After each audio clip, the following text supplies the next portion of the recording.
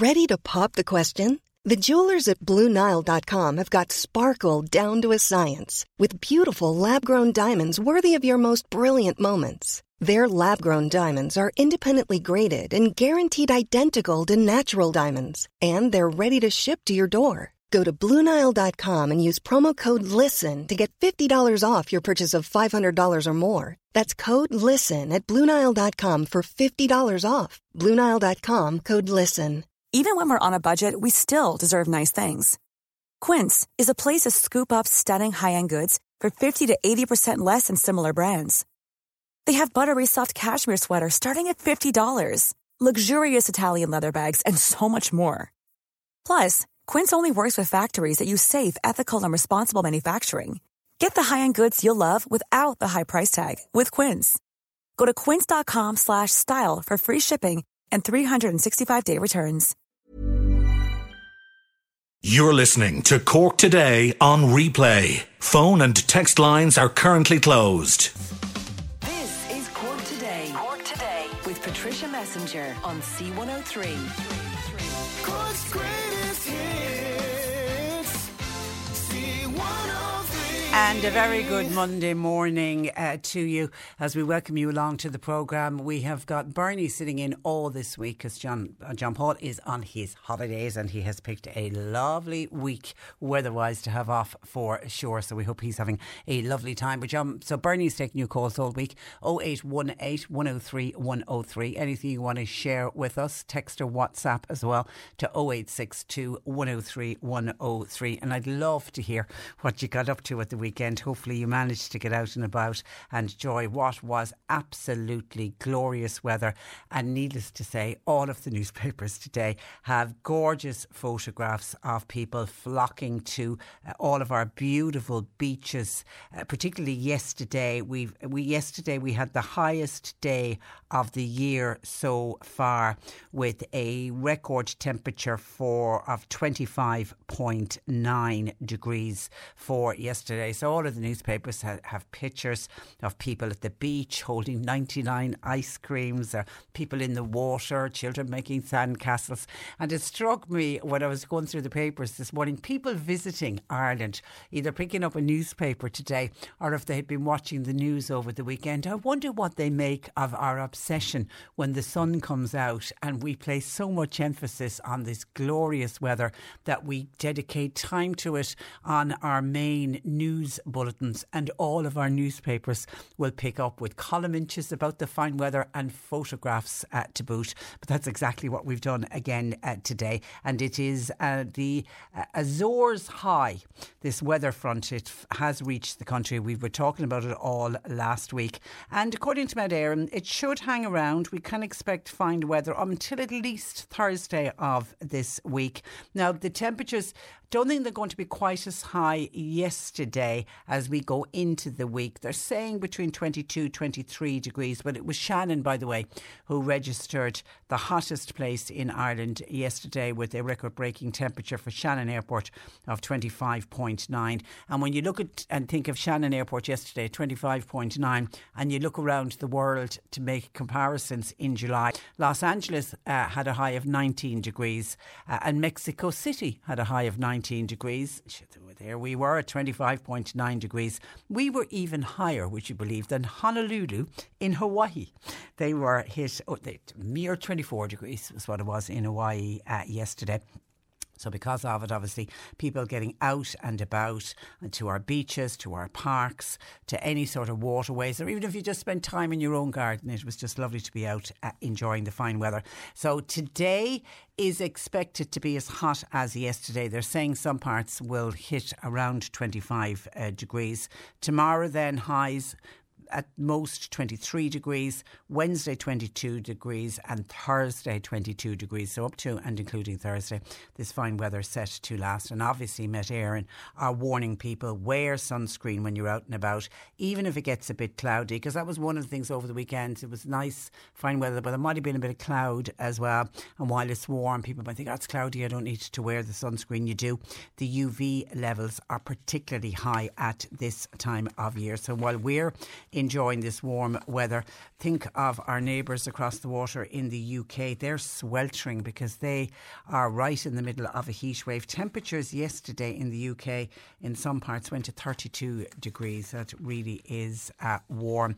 And I saw the Taoiseach Micheál Martin warning that if you did head to the beach, he was warning that people who litter and leave broken glass on our beaches, he says they really need to stop and think about others. And obviously Micheál Martin was picking up on something, a piece we did last week when we spoke with local Fianna Fáil councillor Audrey Buckley, who joined us. And if you remember, Audrey joined us to talk about the need for a full-time community police officer to be placed in Church Bay Beach.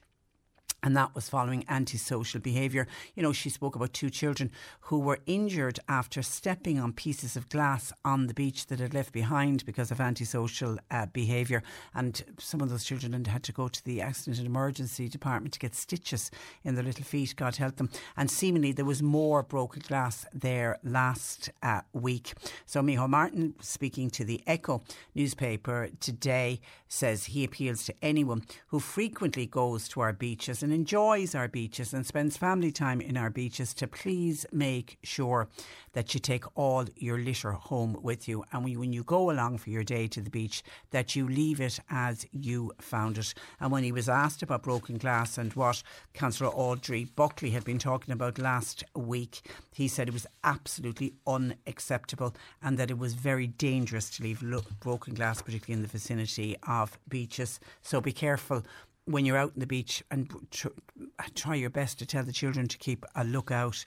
But it is shameful that it's bad enough that people leave litter behind them, but that anybody would deliberately smash glass and then leave it behind it. It's just, can't get my head around that at all. And then can we send congratulations to one of our own, Graham Norton. He's believed, the rumour mill is just buzzing around West Cork. He is believed to have toasted his recent wedding at a lavish ceremony in West Cork over the weekend. Now, according to the rumours, about 100 guests attended an exclusive event at Bantry House. And of course, Graham Norton is one of Bandon and West Cork's favourite sons. And along with his partner, it is believed that they returned to Graham's holiday home in Ahakishta yesterday, where the party continued, and there was marquees down by the waterfront. And actually there's a picture in the Examiner today taken by Eddie O'Hare of people on the beach, and seemingly it is said to be guests who were enjoying the fine weather at Graham's holiday home in West Cork. Now, it seems Graham and his partner may have already legally married at an earlier stage, and then Saturday's event at Bantry House was believed to be in some kind of a blessing ceremony, with another celebration then in the marquee in his house yesterday on the Sheep's Head Peninsula. It's understood that the Scottish singing star Lulu was there. She played part of the celebrations, and the Panty Bliss was the DJ, and that Riverdance, members of Riverdance troupe, entertained those that were gathered as well. Now, as I say, the rumour machine had gone into overdrive in Bantry last week, and there was a host of celebrity names being mentioned as possible guests, but the event itself was carried out with low-key military precision, and there's absolutely no photographs of celebrities or any leaking of who was and wasn't there. And it seems the guests began arriving in Bantry House at around lunchtime on Saturday. And by the way, the venue was closed to the public. Now, I did hear there was helicopters seemingly whizzing in and out. How much of that is true, I don't know. But then, what a perfect weekend to have an event down in West Cork for Graham. I mean, it was a beautiful sunny day on Saturday, and then it was a glorious sunny day yesterday. So you can see why in that photograph people are in the water and are in shorts and t-shirts and really very much enjoying the fine weather. And seemingly the marquees began appearing at the start of last week, and some locals then were certain that they were being put in place to mark Graham's recent union. But there's been absolutely no confirmation from Graham Norton that he has got married or not. And of course, Graham Norton spends his summer every year in Ahakishta, but he still does, he started it last year and he's doing it again this year. He does a Saturday and Sunday morning radio show with Virgin Media UK, and what he did last year and is doing again this summer, he still wants to come and have his summers in his holiday home in West Cork. So what he does instead is he uses our C103, our Bandon studios, and he broadcasts live from there on Saturday and Sunday morning, so that he doesn't have to go back every weekend and then miss out on the lovely weekends in West Cork. So as I say, it's all rumoured at this stage that he did marry, but there was certainly a lot of celebrations going on that involved Graham Norton at the weekend. So either which way, we send him love and congratulations. 0818 103 103. Bernie's taking your calls this morning. You can text or WhatsApp to 0862 103 103. Here's an interesting text in from a listener. Can anybody help with this one, please? Patricia, please. Hoping some of your listeners might be able to offer words of advice. I'm living in my home a number of years now, but recently some nearby forestry has been cut down, and this summer we're absolutely plagued with very noisy and aggressive crows. Obviously their rookery was disturbed when the forestry was cut, and now they've moved closer to us. They wake me and the children early in the morning. They're constantly cawing in a very aggressive manner.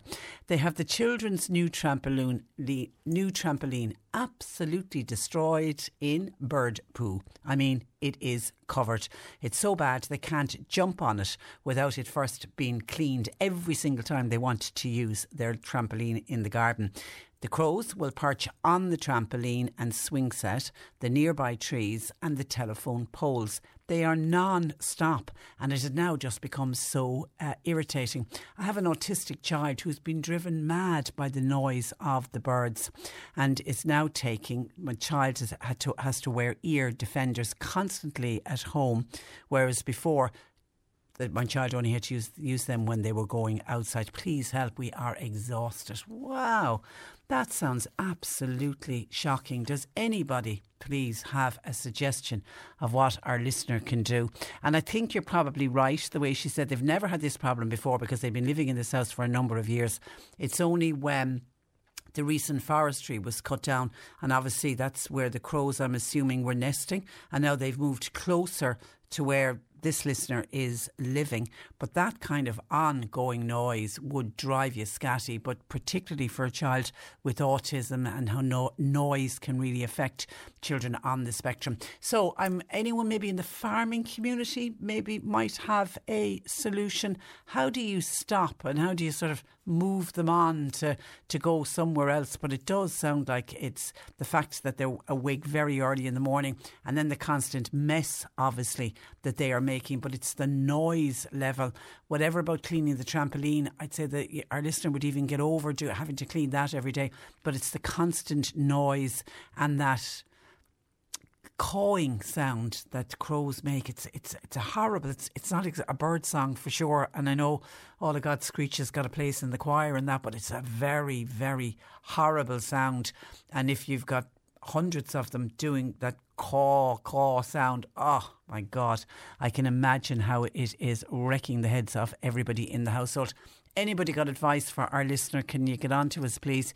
You can either give Bernie a call at 0818 103 103, or you can text or WhatsApp to 0862 103 103. And I don't know if anybody else has this problem or not, but John is in Buttevant, and he donated money through his bank card to the Ukrainian appeal at the start, back in March, when everything was, the invasion started and everyone was being as generous as possible to try to help the Red Cross with their appeal for Ukraine. But he says the problem he now has is he has been bombarded with texts and emails from the Red Cross since, looking for further donations.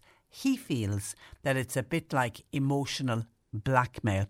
He said at the end of the day he's a pensioner and that he can only give so much. And that can be a problem when you donate. I know, for example, after the vaccines, remember when we all got our vaccines in the early days of the pandemic, and there was an appeal put out by, I think it was UNICEF, that if you got a vaccine, to donate a vaccine to children and people in other countries who couldn't afford a vaccine. And I remember as a family, that's what we did. And I hadn't donated to UNICEF before, and I constantly now. But it seems to be through the post. I get these probably about maybe once a month. I get these things to the post talking about, different issues that are going on around the world. Does it feel a little bit like emotional blackmail? If you're reading some of it, some of the stories are absolutely heartbreaking. But I didn't realise the Red Cross were doing it and linking it to the Ukraine appeal. I wonder, John, if you contact the Red Cross. You see, you're obviously on some kind of a mailing list. It's not somebody deliberately targeting you. You're gone on some kind of a mailing list, and then they're computer generated and the computer sends them out. I'm wondering, could you have your name taken off it? Because I know with a local hospital charity, I'll say no more than that, somebody had donated and a similar thing was happening. Was actually to her elderly mother. Her elderly mother had donated, and then she discovered that her elderly mother was constantly getting appeals for more money from this particular hospital group. And my friend herself had to contact the hospital to say, please, you've got to stop doing this. My mother is an elderly person, doesn't have a lot of money, and every time she was being contacted, she was sending on more money that she couldn't afford. And she got her name and number and contact details and address removed. So I'm wondering if you could do that with the Red Cross. Would that work? But also, let's give it out there to see, has that happened to many other people who have had made a donation to the Red Cross at the start of the Ukrainian appeal? And are you now like John? He feels bombarded with texts and emails. 0818 103 103. And someone has been on to us to say, hi Patricia, it was Graham Norton's 60th birthday party. Yeah, he was 60 this year. That was on in West Cork over the weekend. And this listener knows of somebody who attended. So, did all the media get it wrong when they thought it was some kind of a wedding? So instead, it was a great big hoolie to celebrate Graham's 60th birthday. If so, happy birthday, Graham. Cork Today on C103. Call Patricia with your comment. 0818 103 103. With our ongoing current housing crisis, many people from rural areas get very, very frustrated when they are turned down for planning permission, often in an area where perhaps they or their family have lived all of their lives. Clare-based planning consultant Andrew Hersey says empty holiday homes are impacting on local people's chances of getting planning permission. And Andrew joins me to explain more. Good morning to you, Andrew.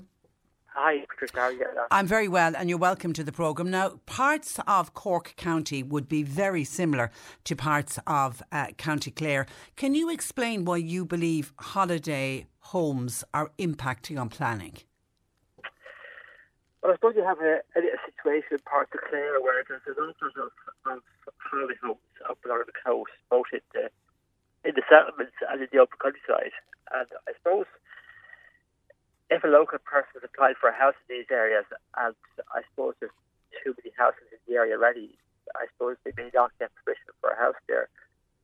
Purely the basis that, I suppose, there's already abundant houses in the area already. RBS, a lot of these are holiday homes, and I know this because I drive up these coast roads during the winter, and the lights are off in all these houses, that they are empty, which is, I suppose, is unsustainable from a development.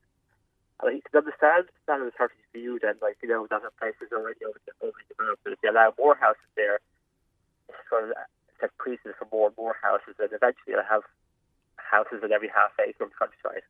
And where do you stop, really, is the issue. And do people spend a lot of money on the planning process? It really depends on the person working for them.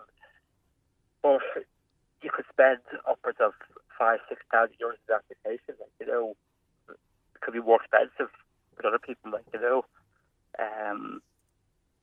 which is a significant amount of money. And I suppose to a certain extent, local authorities should be a bit more proactive in giving pre-planning advice before an applicant even applies for one-off house. And at that stage, warn an applicant if there are problems in terms of getting permission. And is there any pre-planning advice given? Any which, sorry? Is there any pre-planning advice given from the planners? Again, it depends on the county. Some counties are very, very good at giving advice at pre-planning stage. Other counties, you could be waiting months and months and months for any sort of response. But I think myself personally, if it's given at an early stage and if resources are put into the planning department to give out pre-planning advice at an early stage, it will stop the awful lot of applications coming in that would be refused otherwise. And I think they'd probably save time in the long term. And would you hear of people who get turned down and then they reapply and reapply in the hopes that they will get the planning eventually? Most definitely, and sometimes they reapply, they do get permission eventually. There are cases like that. And you do wonder, I mean, a lot of the time, sufficient information is not submitted to the local authority to get permission in the first place. And that's why it takes several goes to get permission, because I suppose sufficient information wasn't. Well, that's the applicant's fault then, is it? The person applying hasn't given all of the information. It's the applicant's fault. But again, what I say, like, if that applicant was given the time at pre-planning meeting, the planner could advise what needs to be submitted at the time. Yeah, instead of wasting somebody's time. Yeah. And wasting money, because there's a cost every time you reapply. Of course, yes. Would you have heard, Andrew, from young farmers who were refused planning on their family land? Yes, it happens all over the country, unfortunately. I often hear cases that, like, you hear in Clare, for instance, like, to a certain extent, like, you know, a son or a daughter of another is accommodated by the local authority and permission is given, but if it appeals to a board law by a third party, the board probably will refuse most applicants. That's the way they're interpreting rural housing policy at the moment. Unless you're a farmer, like, and you can prove that you are making a living off that farm, the boards tend to turn you down. So gone are the days of the farmer being able to give a patch of land to his son or each of his sons and each of his daughters. That's gone are the days. I suppose the issue here is, I suppose, the approach by local authorities around the country. They're all different approaches to rural housing, and the local law has a different approach again. Like, so in Clare, for instance, if you're a son or a daughter of a owner, generally speaking, in principle, you'd be permitted a house. Now that's subject to, like, the road safety and the environmental concerns and all that kind of stuff, like, you know. But in principle, a son or a daughter of a landowner is allowed to get permission. But how the board will interpret that, or both law will interpret that, unless they have an economic need to live in the land, they should be allowed to build there. So unless they're actually farming the land and making money off the land, making a full-time income, it's not a part-time job, the board is going to refuse risk to that applicant. You just wonder, as I said in the introduction, with the housing crisis, you think anything and everything would be done to try to encourage people to build. It would, but I suppose there is the argument that, like, you know, that one-off housing is unsustainable in general. It's a house on the countryside. You have to travel everywhere by car. There's no bus services and stuff like that. So you can understand from a planning perspective that living in towns and villages and cities is a more sustainable option for people, whether they like it or not. Yeah. Well, I mean, the rural housing guidelines that are due, I know they've been delayed until October to give. Will they give greater clarity, do you think, on the future of one-off housing? I would hope so, and I hope that the guidelines are vague, and that, like, you know, they're clear cut in terms of what guidance they're giving, and that all the local authorities around the country interpret these guidelines the same way, and that above all it interprets in the same way as well. Because at the moment, every local authority is interpreting the rural housing policy in different ways, and above all it has a different way as well of interpreting this. That's unfair to applicants. Yeah, so the guidelines are welcome, but as long as they're clear and concise and black and white, and every local authority knows what's in the guidelines and gets out their thoughts in the same as the guidelines. Let's try and take the guesswork out of planning, because it seems in some areas it really is guesswork. Okay, Andrew, I'll leave it there, Andrew. Thank you for that. Okay, no bother. Thanks for joining us. That is Andrew Hersey, who is a planning consultant based in County Clare. 0818 103 103. Bernie's taking your calls. You can text, you can WhatsApp to 0862 103 103. Cork Today on C103. Text or WhatsApp Patricia with your comment. 0862 103 103. As we heard yet again on the programme last Friday, many frontline workers have yet to receive their COVID pandemic bonus, and that's nearly 7 months after they were first announced. To discuss how staff at the private nursing homes are reacting to the delay in payment, I'm joined by Tig Daly, Chief Executive of Nursing Homes Ireland. Good morning to you, Tig. Good morning, Patricia. And absolutely great to talk to you as well. Now, how many are indeed, if any, staff at nursing homes, private nursing homes, have received their pandemic bonus? Unfortunately, none. Nobody has received anything as of yet. And as I said in your intro there, I mean, clearly this was announced in 19th of January at much fanfare, and obviously it's the right thing to do, and we fully acknowledge that government made the right decision here. But I suppose ultimately there's a level of frustration, as you can appreciate, among staff within the sector, given that they've had no communication, good, bad or indifferent, and clearly no payment as of yet. And those directly employed by the HSE, many of them have started to receive their payments, haven't they? Yeah, we believe so. I mean, the latest figures I've seen, I think something about 70-75% of those directly employed will have received their payment at this stage. So, look, that's welcome. It's positive. But I suppose the frustration on our side, really, Patricia, is that we've had very little communication despite our best efforts. And while we appreciate, there is a procedure around this, and it can be, challenging, I suppose, in terms of numbers, etc. But, my attitude at this stage is what we should do is agree a date and set the date and work towards that date, and people would at least have certainty when it's coming. If it is September, I mean, it's not going to be July now, clearly. Could it be August? Could it be September? But even if it is September, at least people can say, well, you know what, that will help me now as I walk around trying to get my family back to school, or maybe plan a holiday or some sort of an event, because not knowing is one of the huge frustrations now across staff who have worked and continue to work very, very hard in the face of the ongoing threat of COVID. And at this stage, within your sector, does everybody know who is entitled to it and who is not? Yeah, well, again, that's a very, very good question. I mean, what we're expecting and what we've seen in terms of the circulars that have come from the Department of Health, it outlines those that are working in the sector and that are working, as it were, in frontline care.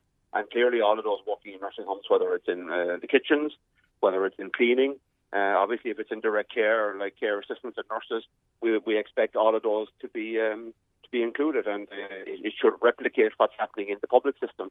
And what we know to date is that those, as I said, who were in frontline care will get paid. So we would expect all those who work in nursing homes, because even in the height of COVID, while you may have been, working as a chef, for example, everybody was on that front line, because the chef would have been out helping people with dinners and feeding and ongoing nutrition. So we expect all staff ultimately to be included in this.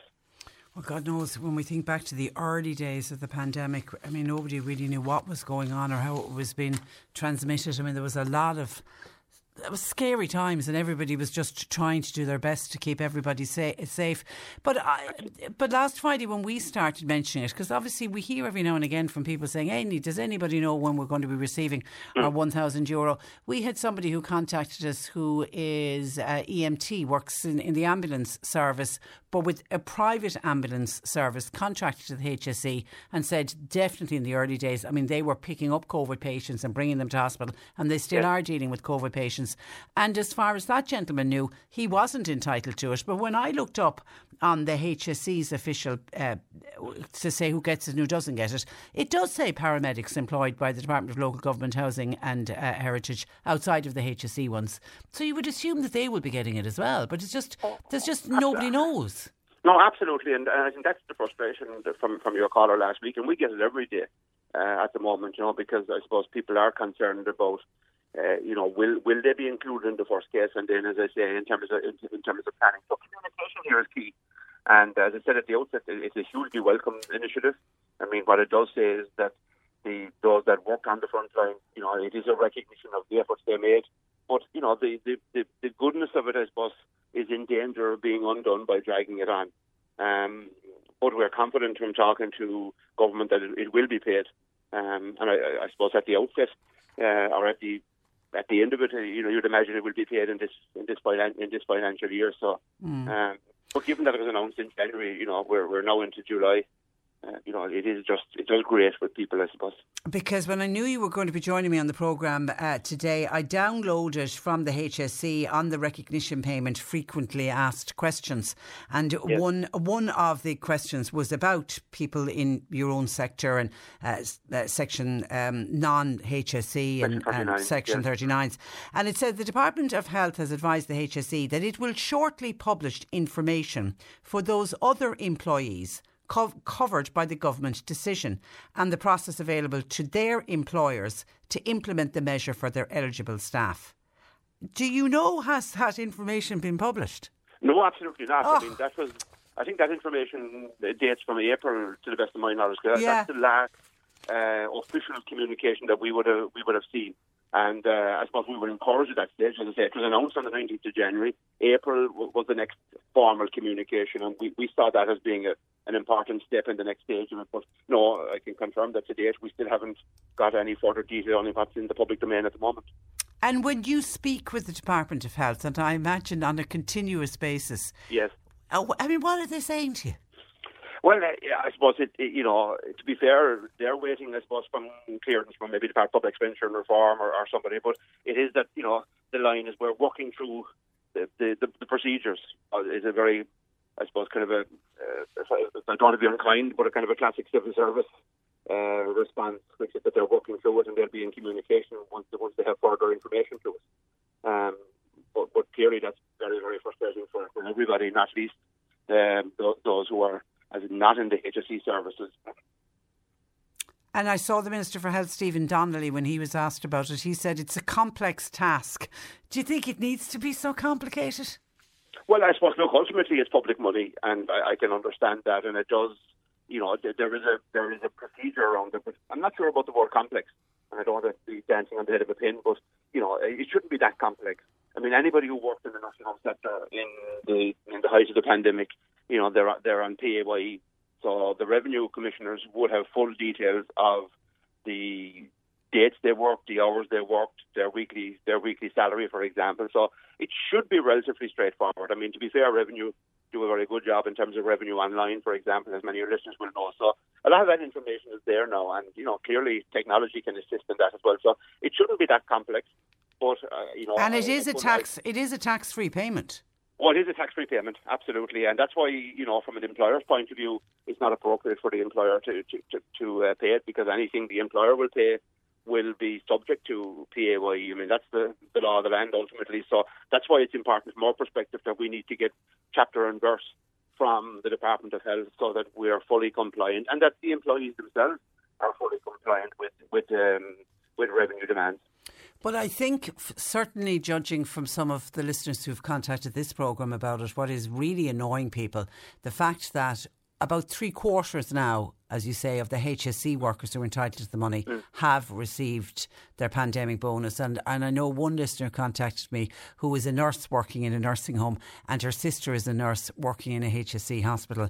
The sister got the money and she didn't, even though both of them worked right at the front line, both doing similar work, you know, at the start of the pandemic. And she said that really is you know, almost, and almost causing disagreements inside the household to the point that it is nearly taking the gloss off the payment, Tyke. Well, and I suppose that's the point I was making. Look, clearly, as I said at the outset, it was the right decision. And I think, to be fair, you know, we do acknowledge that the government made a very good decision here. You know, we were in touch with the Minister for Health, Minister of Public Expenditure and Reform, and they were very clear. And the Taoiseach, they were all very clear from the outset that, you know, in private nursing homes, and indeed others in hospice, the hospice and other organisations would be included. So that was the right decision. But you're right, the longer this drags on, I suppose it does take some of the good out of it. But ultimately, look, at the end of the day, once the money arrives, I suppose it is hugely important for people because, you know, it is about recognition on the one hand. But let's be honest, you know, in the current climate, you know, €1,000 is not an insignificant amount of money, and many people will maybe in January when they heard the news have factored into their annual budget or their annual holidays. Yeah, 100%. I mean, to be honest, when I heard it in January, I was thinking this is great news because for a lot of staff in the sector, they would be planning their summer holiday and be able to say, you know what, now that will be able to offset some of the cost of the summer holiday. I mean, we're into July now and we still haven't seen it, so that's what's usually frustrating. Half of them will be back from their summer holiday before they ever get it, unfortunately. Somebody says... That's why ultimately, even if they said October, you know, a person can say, look, I'll go to the credit union and I'll be able to advance myself a few bob on the basis of getting it in October. At the moment, we're still saying, you know, what is the procedure and when is the deadline? So for me, the priority now from government's point of view is to say, okay, we're going to have it done by X date. And here's the procedure that's going to happen. And at least people will understand that it's in train. Here's the procedure, and I know by certain date I'm going to actually receive the recognition payment. Okay, I'm back again to just more texts coming in showing this lack of information. Somebody says, hi, I'm a home help, but I work with a private nursing home provider, worked right throughout the pandemic. Am I entitled to the COVID payment? That's from Mary. And Mary is, because that's on the healthcare support assistance, also known as home helps, home care, home support, contracted to the HSE, which is what a private home help provider is. Yeah, my understanding is, far be it from me to be speaking on behalf of government. Yeah. I can assure you. I'm sure they'd be equally as frightened of that prospect. But my understanding is, at the early stages, home care and home helps were not included, but that's right. That was changed subsequently, to the best of my knowledge. Yeah, because there was uproar at the time over that, because the amount of home helps, we still affectionately call them home helps, the amount of them that contacted us, you know, talking about keeping people safe at home, but also talking about going in and working with people who were COVID positive and wanting to keep them at home. So I mean, absolutely, they were right, and it was only right and proper that the government changed their mind on that one. Absolutely, and that's what's really frustrating about it. Look, this is a fabulous story, you know, from government's point of view, and it was the right thing to do, as I said. But you know, the foot dragging on it is just really not helpful. It's taking the good out of it. It's unfortunate, but it's bad for some people. Because, you know, the procedure and the timeline and the process is now the story rather than, you know, the good news that people have been acknowledged for the efforts that they made. Okay, and while we have you on the programme, Tyke, what's happening with COVID in nursing homes? Are you experiencing many outbreaks? Yeah, no, well, there's still outbreaks. I mean, but clearly nowhere near how it has been in the past. So at the moment, figures I saw last week would be about 60 outbreaks across the country. So, you know, probably about 10% of all nursing homes. But what I'm hearing, two things. One is that people aren't as sick, number one, which is obviously great news, and the vaccine is clearly a huge part of that. And secondly, it's small numbers. So, you know, we're working through it. Visiting is back to pretty much normal, thankfully. And I suppose we're just getting prepared for the winter now. I mean, we need to keep optimistic, obviously, but by the same token, we need to keep an eye on what's going to happen over the next couple of months as well. And it is looking like that this summer wave that they're talking about, it's looking like if it hasn't peaked, it should peak this week. And then we should get a bit of a reprieve. But COVID has not gone away, unfortunately. No, it has not. No, and I mean, we're talking to the HSE already about further boosters. Probably, I mean, clearly we'll be looking at the winter flu campaign in probably September, October, and there's a prospect now in terms of also a further booster of the COVID vaccine in tandem with that. So that's what I mean when we're looking at winter. I mean, clearly nursing homes have a huge role to play given the demands on our acute hospital. So it's important that we don't I suppose drop the ball, as it were, and keep a sharp focus on COVID. And we all have a personal responsibility there. Some people still want to wear masks, and that is their prerogative. Yeah. And we would encourage anybody coming to a nursing home, not encourage, we would request anybody coming that, if they have any symptoms, not to come near a nursing home, obviously, but they should observe all of the good public health measures if they are coming. Yeah, and the flu, obviously we always look to Australia because they get their winter before us. I've relatives home at the moment from Australia, and they're talking about the flu this year is really, really bad. I mean, their GP was even on the phone to them. These were young couples saying, get your flu jab this year. This is a really, really bad strain of flu. So it'll be important for people to get their flu jab as well. And for people with any symptoms like that, don't go near a nursing home to visit anybody. No, absolutely. OK, listen, stay safe, Tig. Always a pleasure to talk to you. Thank you for that. Thanks. Bye-bye. That is Tig Daly, Chief Executive of Nursing Homes Ireland. And unfortunately, I don't have a date or even a deadline in which people who are still waiting for their recognition payment, that's what the COVID bonus has been called, their recognition payment, except to say that the powers that be in the Department of Health are, along with the HSE, will shortly publish information for those other employees, not the ones directly working for the HSE, when and how they will receive their money. And I say, anytime we mention it, we get similar calls in like that. Do you think I'm entitled to it? And going down through, if you go online, there is a recognition payment, frequently asked questions. A lot of the questions deal with the HSE staff, but as we know, good news for them in that 3/4, but over 75,000, I think, up to the end of June, had already received their €1,000 pandemic payment. Now, that was at the end of June. There probably even more has been paid across last week, but it's the people in the private sector, the people working in the private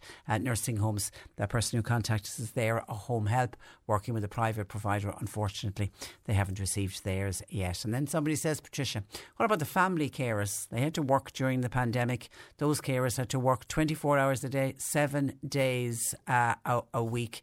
Are they receiving any payment? Sadly, no. Some of your thoughts and comments. Somebody has just pointed out there's 167 days left to Santa Claus. Now that somebody saying, if you think things are bad now, wait for Christmas this year. And 167 days left to Santa Claus. There's somebody who is counting.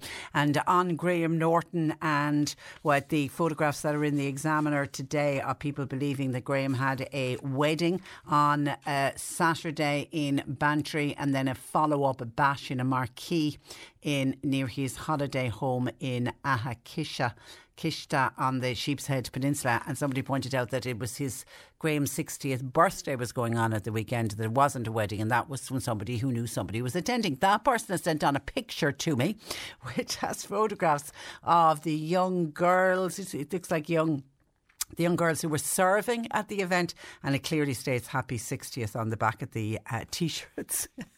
So I'm now thinking, I'm putting my thinking cap on and wondering, did he have a wedding ceremony on the Saturday in Bantry House, and then did he follow it up the following day by deciding to have a birthday bash, because all of his friends and families would have been around on the Saturday for the wedding, so why not have a birthday bash at the same time? And somebody else has told us that a certain well-known wedding planner was in attendance, and we've reached out to see if we can get any more information on what was going on. But it seems like it was certainly a great 2 days of celebrations for Graham Norton, and good luck to him on it. OK, other thoughts coming in. We spoke in the last hour about the nursing homes, and I Tig Daly on from Nursing Homes Ireland, talking about the fact that anybody working during the COVID pandemic, working not for the HSE, still directly working, looking after and caring for people, are entitled to the €1,000 recognition payment, as the government are calling it. They haven't received it yet, and Tig was explaining, the lengths they're going to, and the frustration and how irritated some of the staff are feeling because they're entitled to this money. The government said, look, 7 months ago. We want to recognise what you did during the pandemic. You put your own lives at risk and your own family's health at risk by going out to work every day. And in recognition, we're going to pay you €1,000. And of course, it's tax-free so far. 3/4 of those within the HSE have received their money. There's about 100,000, I think, workers in the HSE, and over 75,000 up to the end of June had received their €1,000. But nobody in the private sector has received a red cent since. That's led to some texts coming in, particularly people picking up on the fact that it's private nursing homes. Michael says on private nursing homes and private ambulance owners, etc. And also home helps who work for private providers and they get contracted out to the HSE. Should they not pay their staff themselves the €1,000 pandemic bonuses? Private nursing homes don't come cheap at the end of the day, says Michael. And someone else making a similar point, saying, why should nursing homes benefit from the recognition payment? I'm not saying for one moment that the staff who work in the private nursing homes should not get the recognition, but surely this is the responsibility of the nursing homes who charge hefty fees for the service that they provide. But I suppose the €1,000 recognition payment was from the government. It's the government standing before those people and saying, well done. They were out. At one stage we were out applauding them on the street at night, and it's the government saying that they should be recognised. But some people are saying that it shouldn't. That shouldn't come from the taxpayers, shouldn't come from the Department of Health, it shouldn't come from the government.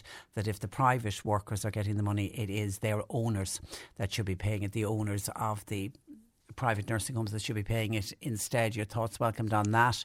0818 103 103.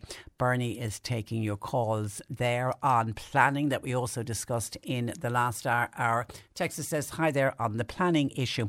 I wonder if the planning office, do they do any checks on compliance once planning is granted? For example, people in our area got planning and the house does not appear to be in line with the row of other houses that were already there, and it actually sits parallel and is visible from the back of the houses already there. Also, when the planning was put in, the wrong address and indeed one of the applicant's name was wrong, but the planning was still given. By the way, this is very much a rural issue and it is very frustrating that the same rules don't apply to all.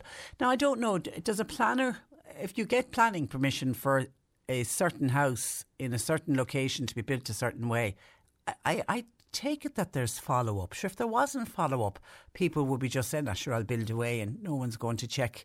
I'll get my planning permission and then I'll extend it and I'll do a completely different house to what went in on the planning. I could be completely wrong, but maybe somebody can help us and fill us in if that's true or not. Once the house is built, do the planners come back and check to make sure that what was asked and what was required of the applicant actually happens? If anybody could tell us that, 0818 103 103. But when you're saying it's very frustrating and that the rules don't seem to apply to all, just to remind you, and I did mention this when I was speaking with our planning expert earlier on in the programme, the rural housing guidelines, they have been delayed now. I think they were due to be in by now, but they've been delayed until October.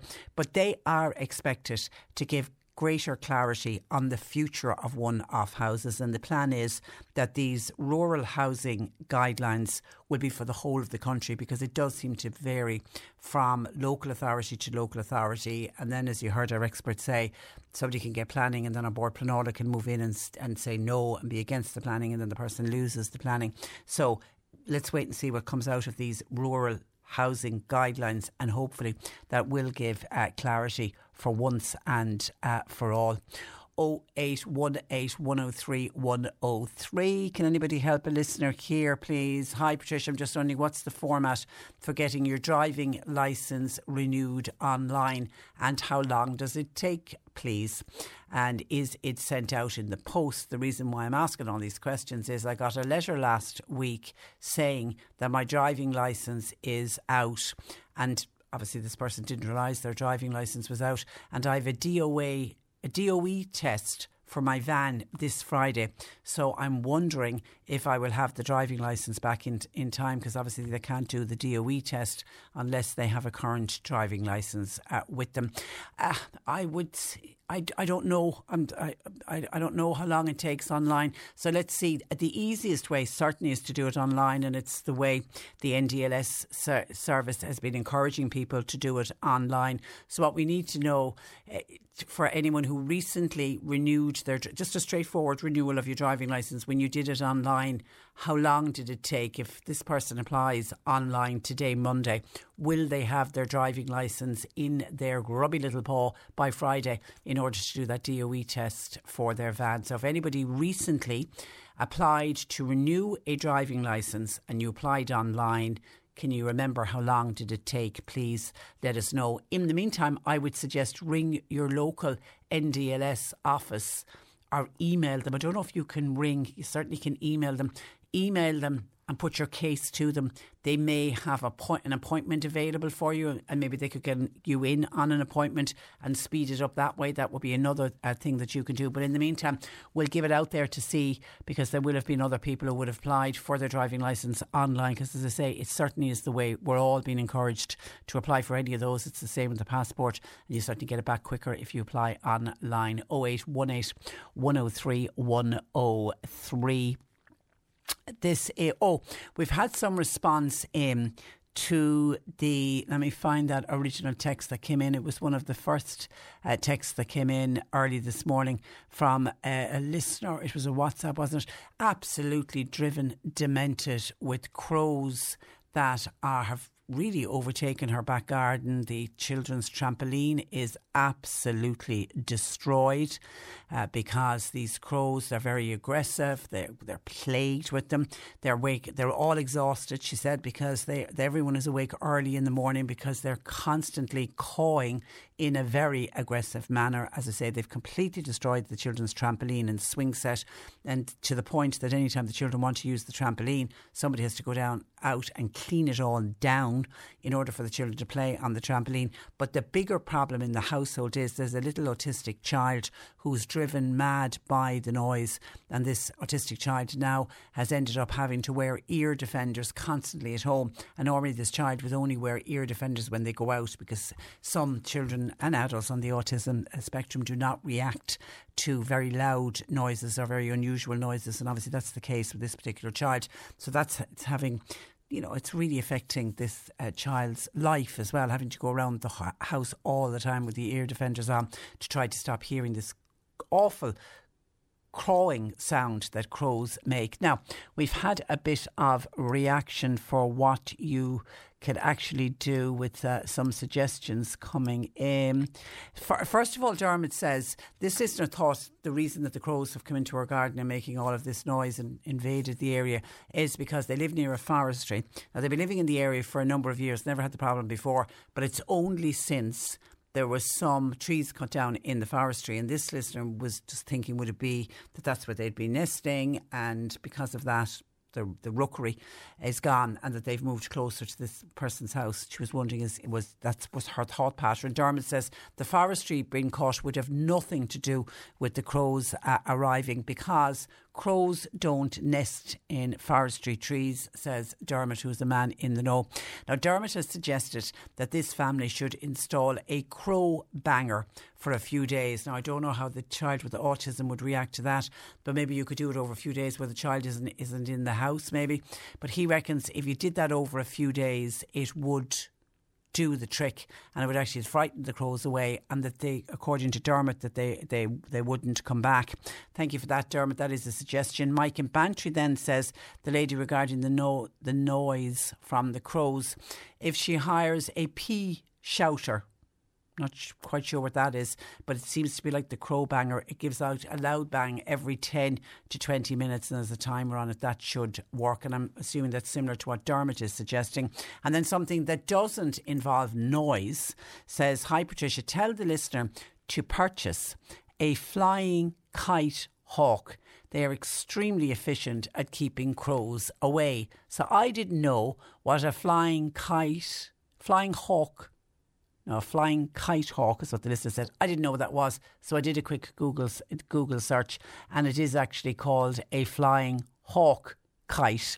And what it is, it keeps pest birds off your buildings and crows, and it prevents against any kind of damage. And it basically is, looking at a picture of it online, it basically is kind of exactly what it says on the tin. It is like a large kite, and it's in the shape of a hawk, and it obviously flutters in the breeze, and it will frighten the life out of the crows, and they'll move off and move somewhere else. So there's some suggestions. Hopefully some of them might work, and if the listener could let us know how you get on with any of them. But my heart goes out to you, because it's a tough situation to be in, and particularly for your child with autism in the summer holidays, trying to enjoy, the whole family are trying to have a bit of fun and enjoy being off school, etc. And I know for somebody on the autism spectrum, not being in school with the routine gone, the summer can be hard enough without this annoying crows invading your garden and waking you up at the very early hours of the morning. 0818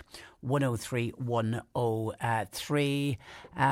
That's one for Annalise. I'll hold on to that. Hi, Patricia. Graham Norton definitely got married on Saturday in Bantry Bay. I was in Bantry yesterday, and it's all everybody was talking about. Well, I think the story is that he may have got married earlier, and there was some kind of a blessing or something, a blessing ceremony took place on the Saturday in Bantry House. And now I'm starting to believe that the other celebration in the Marquee at Ahakista was for his 60th, because I say I have photographic evidence of waiters and waitresses going around with happy 60th. I just can't see what's underneath. That doesn't, maybe does that say Graham underneath the name underneath this a bit, but it definitely says happy 60th, so I think that's what it can be. So it was the talk of Bantry yesterday. Thank you for that. 0818 103 103. You can text or WhatsApp 0862 103 103. C103 Jobs. Lucy's Good Food in Mallow. They've got a vacancy for a full-time deli assistant. Experience and working knowledge of HACCP would be an advantage. No students, please, as this is a full-time position. Emails to ianlucy2000@gmail.com. Loader driver. Wanted for loading and uploading plant machinery. It's in Cork City and Cork County. 086 8323 006. Kelly Services are holding a recruitment fair next Saturday from 10 a.m. to 4 p.m. in the Castle Hotel in Macroom. Now, jobs vary from entry level to management, production operatives, life science, and there's also some engineering roles. And a general operative is wanted for a company based in North Cork, specialising in concrete polishing services. You must have a full driver's licence. You also need to have a safe pass. Email CVs, please, to martin.kremen@kutsu.ie. You'll find all the details and more job opportunities online now. Just go to c103.ie/jobs for more. This is C103. You're listening to Cork Today on replay. Phone and text lines are currently closed. Cork Today on C103. Call Patricia with your comment. 0818 103 103. Now, on the 1st of July, which was last Friday week, COVID era, free parking ended in 3 towns across Cork County: Mallow, Kinsale and Bandon. With the public being warned, pay for your parking or you could end up with a parking ticket. Well, it seems for some drivers in Mallow, trying to pay for their parking on that first day, July 1st, was a bit of a problem. And to tell us what happened, I'm joined by local Fine Gael County Councillor Tony O'Shea. Good morning to you, Tony. Good morning, Patricia. You're welcome to the programme. Now, from what I understand, the parking meters were still taped over on the morning of the 1st of July. Is that correct? And if so, what happened? Yes, that's correct, Patricia. Look, I suppose you outlined it there at the start. Look, our parking has been free for the last 2 years in Mallow, and businesses started to reopen from Christmas on. So, in fairness to Cork County Council and the elected reps, we kept parking free right up to the 1st of July last Friday. We had meetings after meetings discussing the pay parking. We wanted it simplified. We wanted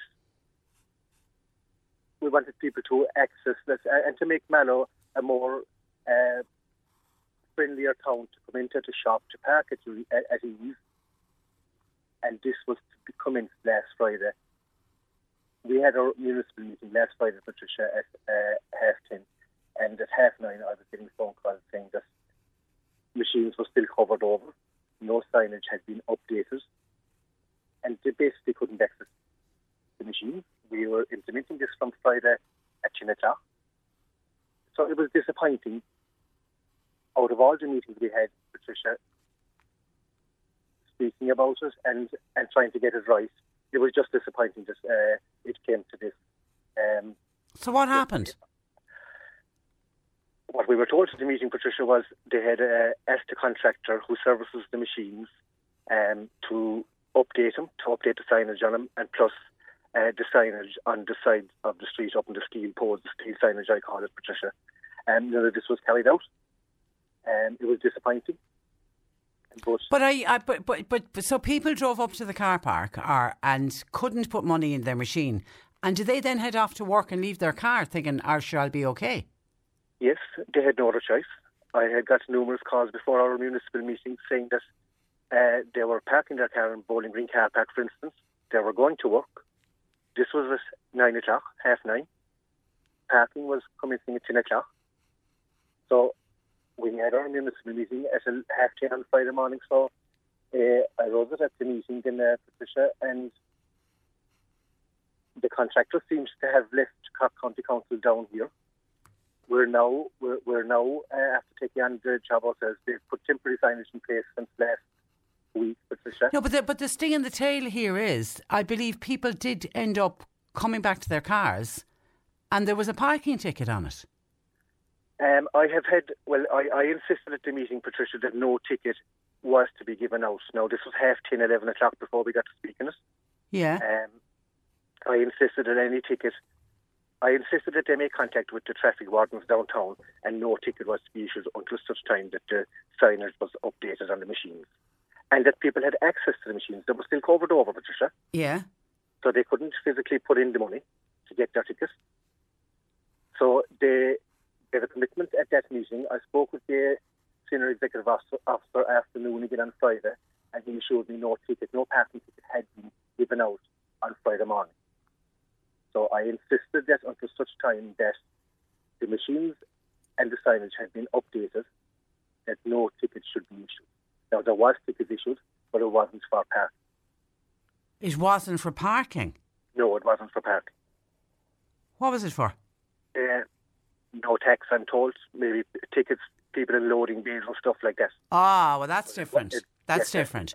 But nobody, you're saying absolutely nobody got a parking ticket that they shouldn't have got because it was not their fault. They couldn't physically put the money into the machine to get a parking ticket. You're saying no one got a ticket? Not that I'm aware of. No one has contacted me, and I've insisted at the meeting that if some constituent came back to me after getting a parking ticket between Friday morning and until such time that the signage was updated, I was bringing the ticket back to the Cork County Council to be squashed. OK, so if anybody listening on the 1st of July did get a parking ticket, was it only Bowling Green or was it all of the machines? No, I understand there was most of the machines around the town, the car parks and the main street. I actually drove into the main street myself and they were taped up still, Patricia. But as I say, look, I've been given a commitment that there is temporary signage in place now and the proper signage will be on the machine. And the steel signage up on the poles will actually be updated by the OK, so pay parking is back up and running and people are able to put their money into the into the machine. And is it exactly the same as it was 2 years ago before COVID, No, Tony, or has it changed? No, there's a slight change in that now. You have an hour free parking on the main street and all car parks now, Patricia. And some of the car parks, Bowling Green is all-day car park that's still for €3 a day. Okay. Along with the Muddy Hill car park on the right-hand side, to the car park where the grotto is, if you know it. Yeah, I do. That's also an all-day car park. Now, look, we are looking at trying to find a site for an employee car park, if you know what I mean, because employees have to have a place to park and at an affordable rate. So we are speaking and talking about this at our municipal meetings nearly every month, trying to identify a good location, which hopefully is close enough to the town. But currently, we have an hour free parking now in the car parks and the main street, which is, we think is quite good. Now you have time if you have a quick job or two to do in the main street of Mallow, you have that hour free parking. But it's only for once a day, and it's important to point this out that if you do come into town at say 10 o'clock this morning and you go home and return again at 3 o'clock today, that hour, you haven't got that hour free at 3 o'clock. Yeah, we saw. I remember that people getting caught, and I think I think in fairness that's fair enough. And the one thing, like, nobody likes to pay for parking for sure, but the one thing about pay parking, Tony, and I'm sure you'd agree, when pay parking is in place, people get in, do what they need to do, and get out, and don't leave the car there all day. When you don't have pay parking, it can be difficult to get parking when you need to get it. Yes, because when it was free that time, since Christmas, from Christmas to July, when the shops started reopening after the COVID era, there was mixed messages, to be honest. Some people wanted parking brought back because it was regularising it, and more people wanted it free. Now, look, I think it's a good system now. It's the first hour is free. It's 17.80 cents. It's 70 cents in the car parks, and it's 80 cents on the main street. And obviously, it generates money. It generates revenue, doesn't it, for Cork County Council? Absolutely, yeah. And like Cork County Council are now managing the pay parking themselves. We have 2 traffic wardens, stroke leisure wardens in the town, and they're doing a good job. And their main job, Patricia, would be to keep the traffic flowing in Mallow. Okay, and that's what everybody wants, for sure. That's what everybody wants. Yeah. All right. And I think, to be honest, I think they're doing a good job. Okay. So that's the up-to-date position. But look, by the end of this week, Patricia, we're hoping to have all the signage. Cork County Council have given a commitment to have all the signage in place, proper signage. Clearly stating, because as well, it is tourist season and people will be visiting, and you don't want tourists or people visiting the area. It can give a bad image. There's a bad taste in your mouth if you walk away with a parking fine. Okay, listen, Tony, thank you for that. Thanks, Patricia. And thanks for joining us. That is Fine Gael, Councillor for North Cork. That is Tony O'Shea. 0818 103 103. We had a call in earlier from Joan in Fremont. Listen to this. This is again one of those frustrating things when we're trying to do our bit for tourism, and we're trying to do the Green Party will tell you get out of your car and get onto your bus and use public transport. Listen to this story from Joan in Fremont. She is a student from Austria who is living with her at the moment. She's here to learn English, and she's also studying agriculture, which is a lovely thing to do. And this young Austrian girl has a friend who is living on a farm, and they decided that they would head to Kinsale. Weather was nice. They'd have a nice day down in beautiful Kinsale. So Joan's student was to get the bus from Buttevant. It was the 10:25 a.m. bus from Buttevant, and then meet her friend in Mallow. But the problem was the bus in Buttevant didn't arrive on time, and it actually passed through 5 minutes earlier than Joan's. When Joan's student got there, it was actually gone because it had arrived 5 minutes early. It then meant that it arrived in Mallow 5 minutes earlier. And Joan says, according to Joan, the driver got out and had a bit of a break, made up the 5 minutes, but didn't wait the 5 minutes in Buttevant. So Joan said they drove the student to Mallow. She then had to get on the train. So she ended up getting the 10:45 a.m. train and then met up with her friend in Cork. Happy days. They then went to get the bus to Kinsale. Guess what? That bus was full. So they decided they'd go to Crosshaven instead. So they got one-way tickets on the bus to Crosshaven. It was 2:45, 2:45 by the time they got there. Bearing in mind now they're up and ready from 10 in the morning. So 2:45, 2:45 in the afternoon. They only had a few hours then on the beach. Then they need to come home. They tried to return, but every single bus drove past them. They were all full. They ended up then finally getting the very last bus out of Crosshaven back to Cork City.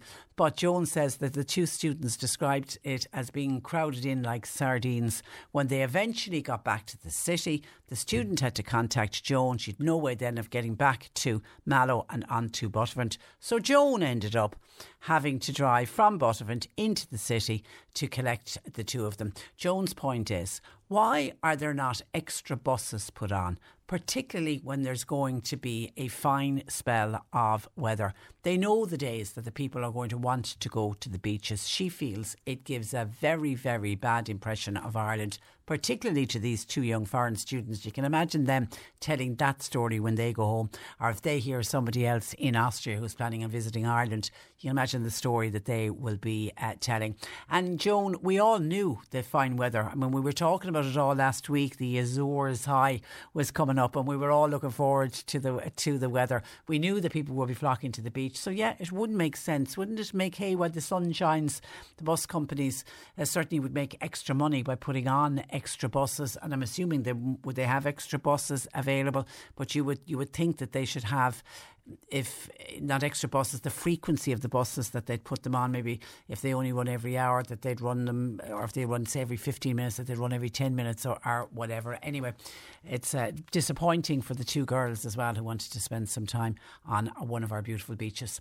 0818 103 103. Bernie is taking your calls. And Pat said to the lady who has the problem with the crows and the family, they're awake early in the morning and it's the little autistic child, is the one that break your heart, has to wear these noise defender headphones all the time, noise cancelling headphones all the time going around the house. Normally this child only wears those noise cancelling headphones when they're out because they don't like any kind of loud noises, but the crows are making so much noise, can't keep it out, the noise coming into the house, so they're going around with the little noise cancelling headphones on, but she can't be comfortable to be living with that all day long. And people were giving suggestions on how to get rid of the crows. Pat says, Patricia, tell that woman not to interfere with the crows. And I'm wondering, Pat, because you say no more than that, I'm wondering why you're saying tell that woman not to interfere with the crows. She can't keep living the way she's living, and the child with autism really finding it really upsetting to have these crows making that noise all, I don't know if they do it all day or certain times of the day, and they're all exhausted because they're awake early in the morning with the noise from them. So I don't know, get back to me and let me know on your text why you're saying don't interfere with them. Mike in West Cork, this is a bit extreme but it might work, says you need to get a dead crow. Now, where'd you get a dead crow? And put it high up on a stick in the garden. And if you hang a dead crow, it'll scare the other crows away. Oh. Listen, needs must. If you get really desperate, you probably would try something like that. Thank you for your suggestion to 0818 103 103.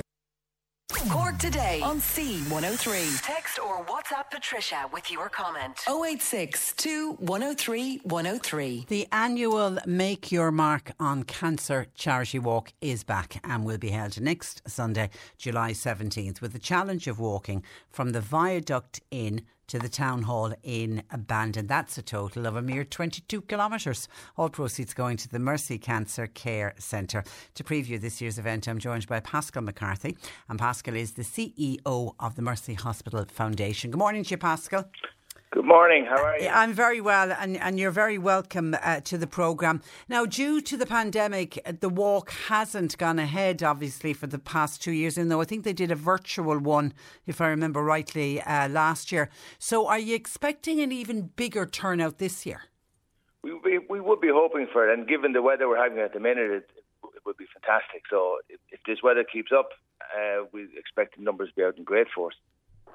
Now, just the history on this, it was originally set up in 2013, wasn't it? To remember Bandon man Mark Prendergast, hence that Make Your Mark on Cancer. His name is actually in it. He sadly died in 2012 from cancer. A lot of money has been raised in Mark's memory since. Yeah, it's been a fantastic effort by his family and friends. And it's a lovely play on his name, Make Your Mark on Cancer. They've raised over 367,000 to date, which is incredible over the 10 years of it. This is, as you say, the 10th anniversary, but we did miss out a couple of years, 10th anniversary of his death. So it's a tremendous effort by them. They, unfortunately, are a family who, at the time, suffered the trauma of losing a loved one when the services that we will be providing in the Cancer Care Centre were not available to them, the psychology services. So they understand the benefit that this will bring to patients of Mercy, and that's fantastic. And it really shows the care, the put into it and their memory of their brother. Yeah, and I know over the years, Pascal, I've spoken with various members of Mark's family or his friends, you know, and they set out, I think, initially just to do something to remember him. I mean, they could never have realised that, like, 367,000, it's a massive sum of money to raise. Phenomenal, and it's classic of these kind of things where you have a dedicated team. They grow organically to be something that was never envisaged, and you know they could have had one walk and called it a day at that. But they're such a dedicated bunch, and Mark meant so much to them that they've kept going with it. And it, as you say, it's a phenomenal amount of money, and the effort they put into to achieve it is difficult to describe. But well, listen, I think it's great, and I know there are people that literally have been there from day one who haven't missed a walk, and then every year they get new people to join in. It is terrific. So, talk to me a little bit, Pascal, about what you would hope to do with any funds raised next Sunday. Well, the funds raised are primarily to go to our cancer appeal, and in this case they'll be used for the Mercy Cancer Care Centre, which is a building we're beginning to we're going to break ground on it in the next 4 to 5 weeks. It's Brilliant. Across the road from the Tyndall. It will house our as I call them, our anchor tenant of the psycho-oncology service, which is unique in Ireland. We're the only ones who will have a psychologist-led service for patients of the Mercy suffering from cancer and their families who are going through a horrendous time, and it's great to be able to have that service there. So we're converting the building. It's a fabulous Georgian building. It will have, when we're finished, have several group and individual counselling rooms, coffee station, waiting room, library, sensory garden, that kind of thing. So it'll be a fantastic building, a fantastic addition to the Mercy and to Cork. So when would you hope? I know you're saying you're talking about starting work on it in the next number of weeks. When would you hope to have it open and up and running, Pascal?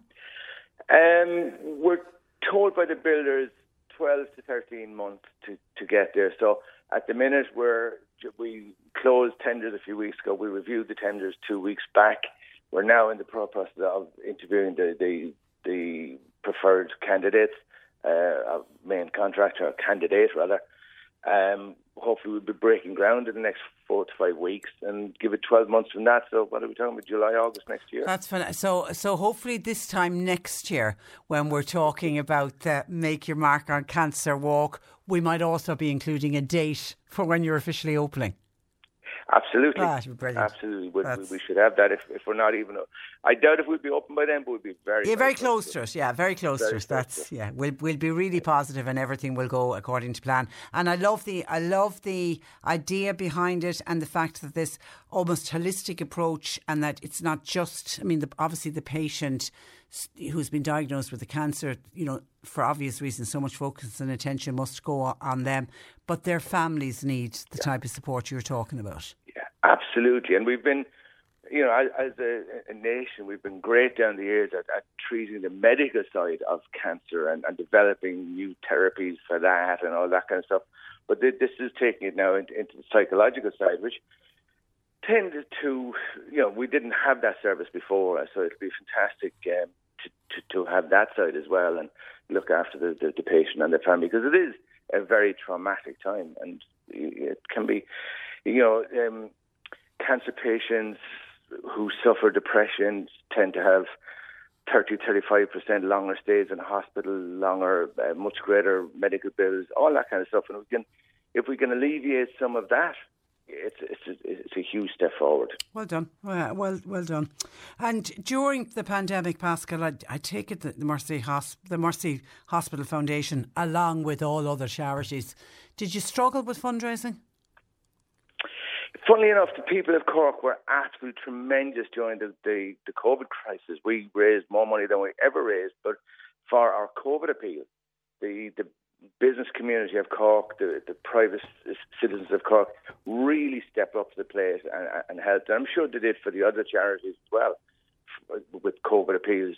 because it was a frightening time for all of us. We didn't know what we were facing into, and it's just, we were looking for PPE and all of that kind of stuff. It's language we know now, but we didn't know it 2 years I remember ago. the early days, hospitals scrambling to get PPE gear. Yeah, and the people of Cork were fantastic. They really stepped up to the plate at the time. Brilliant to hear. Brilliant to hear. Hopefully they'll do it again next week. Okay, they will. Okay, next Sunday, somebody says, can you still enter next Sunday's walk, or are the entries closed? No, you can, of course. There's two options. You can go on to Make Your Mark's own website, or you can go on to Mercy Hospital Foundation website, or you can register on the morning. Registration will open at 8 o'clock at the Viaduct, and the walk will start at 9. So there's plenty of time to get involved. It's €25 entry fee, or if you take a sponsorship card and commit to filling it, obviously. Yeah. You don't have to pay the €25. Okay. Yeah. And if anybody is out and about driving along the route, keep a lookout for the walkers. It's quite spectacular to see that many people walking from the Viaduct to Bandon. And normally a bit of kind of a hoolie afterwards, isn't there? A little bit of an event. Yeah, sore feet being put up to rest. a little bit of resuscitation always helps. Yeah, listen, it's great, and we want to wish everybody from all the Prendergast family and all of Mark's friends, because I know there's so many people get involved to make sure that this walk is a huge success, and they were so disappointed that they weren't able to have walks the last 2 years. So may the sun be shining down, but not too hot. You don't want we don't want 25 degrees at 9 o'clock in the morning for the walk, for sure. No. Will you do it yourself, Pascal? I will, of course. Yeah. Will you? Well done. Yeah. Well done. We wish you luck with your walk then. Thank you very much. Thanks a million for joining us. Good morning to you. Bye-bye. Pascal McCarthy there, who is the CEO of the Mercy Hospital Foundation, ahead of the Make Your Mark on Cancer next Sunday, the 17th of July. And the website's www.makeyourmark.ie. Or as Pascal said, the Mercy Hospital, theirs is www.mercyfundraising.ie. A little bit of advice in for the gentleman who's just discovered that their driving licence is out of date, and they need to bring the van to the DOE centre on Friday, and therefore they need to have a valid driving licence in order to get the DOE test done at the centre. Somebody says, tell that man with his van on Friday to get somebody else to drive the van for the test. It doesn't have to be the person who owns the van that brings the van to the centre, and that other person can produce their driving licence. Whoever brings the van to the DOE centre that has to have a valid driving licence. So that's just an extra piece of advice for that listener in case they don't get their driving licence in time, rather than miss out on the test at the DOE centre. 08, thank you for that. 0818 103 103. Bernie's taking your calls. You can text or WhatsApp to 0862 103 103. And a lovely handwritten letter in the post today. It's lovely to still receive handwritten letters with people giving their comments in that way as well. And this is, listener, thank you for your nice words about the programme. It says, now Patricia, the reason for the letter. I think the day has come when Catholic priests should be allowed to get married. A good few years ago, I did some Bible studies, and it was written in the Bible that one day they were all looking for St. Peter, and they were told he was gone visiting his mother-in-law.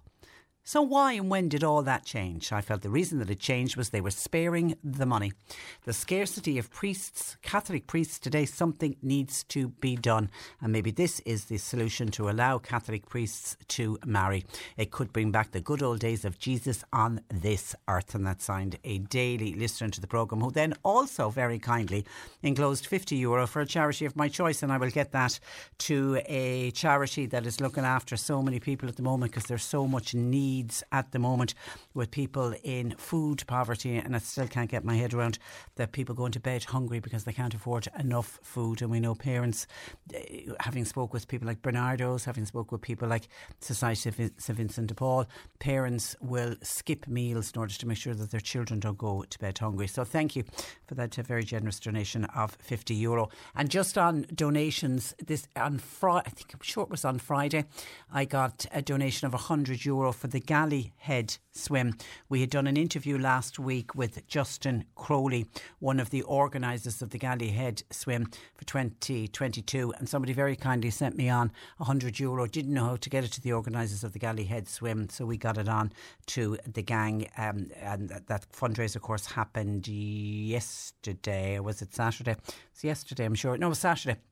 Sorry, my apologies. It was on Saturday, and they've raised huge sums of money over the last number of years since this event started, and proceeds go to the wonderful Marymount Hospice, the West Cork Underwater Search and Rescue, and this year they decided to tag on a third charity, which is the Irish Community Air Ambulance. And I was looking at photographs online, and they had a glorious day on Saturday for it. So well done to everyone that took part in the Galley Head swim.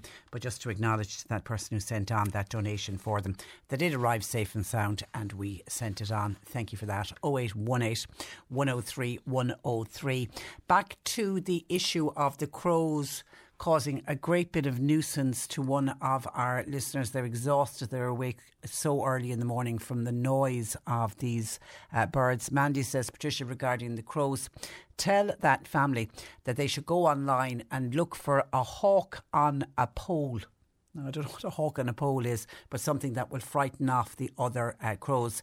Also, this is from Mandy. Mandy suggests maybe if you go onto YouTube are great for coming up with solutions to problems. Maybe if you put in how to get rid of crows in your garden, there might be a solution on YouTube as well, which is not a bad suggestion. Thank you for that, Mandy.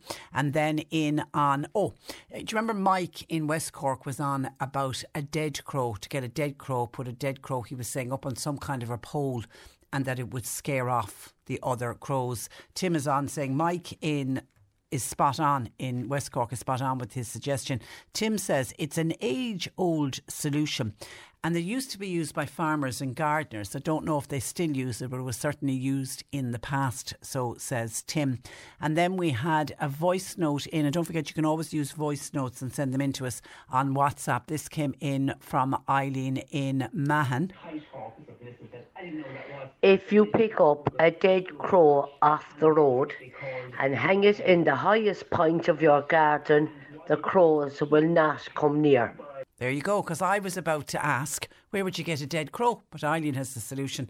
You'll often, if you're, and particularly in a rural area, you might see a dead crow. It's just the whole idea of picking up a dead crow. But, you know, as I said, needs must with this family. This lady really is desperate to try to get a solution because of the fact that the little child with the autism is really being affected by the noise of the birds. 0818 103 103. Michael, on the planning issue that we discussed earlier and the problems that people have in getting one-off planning permission in rural areas. Michael says, Patricia, how many houses are held up to a point of sale as planning permission hasn't been fully complied with?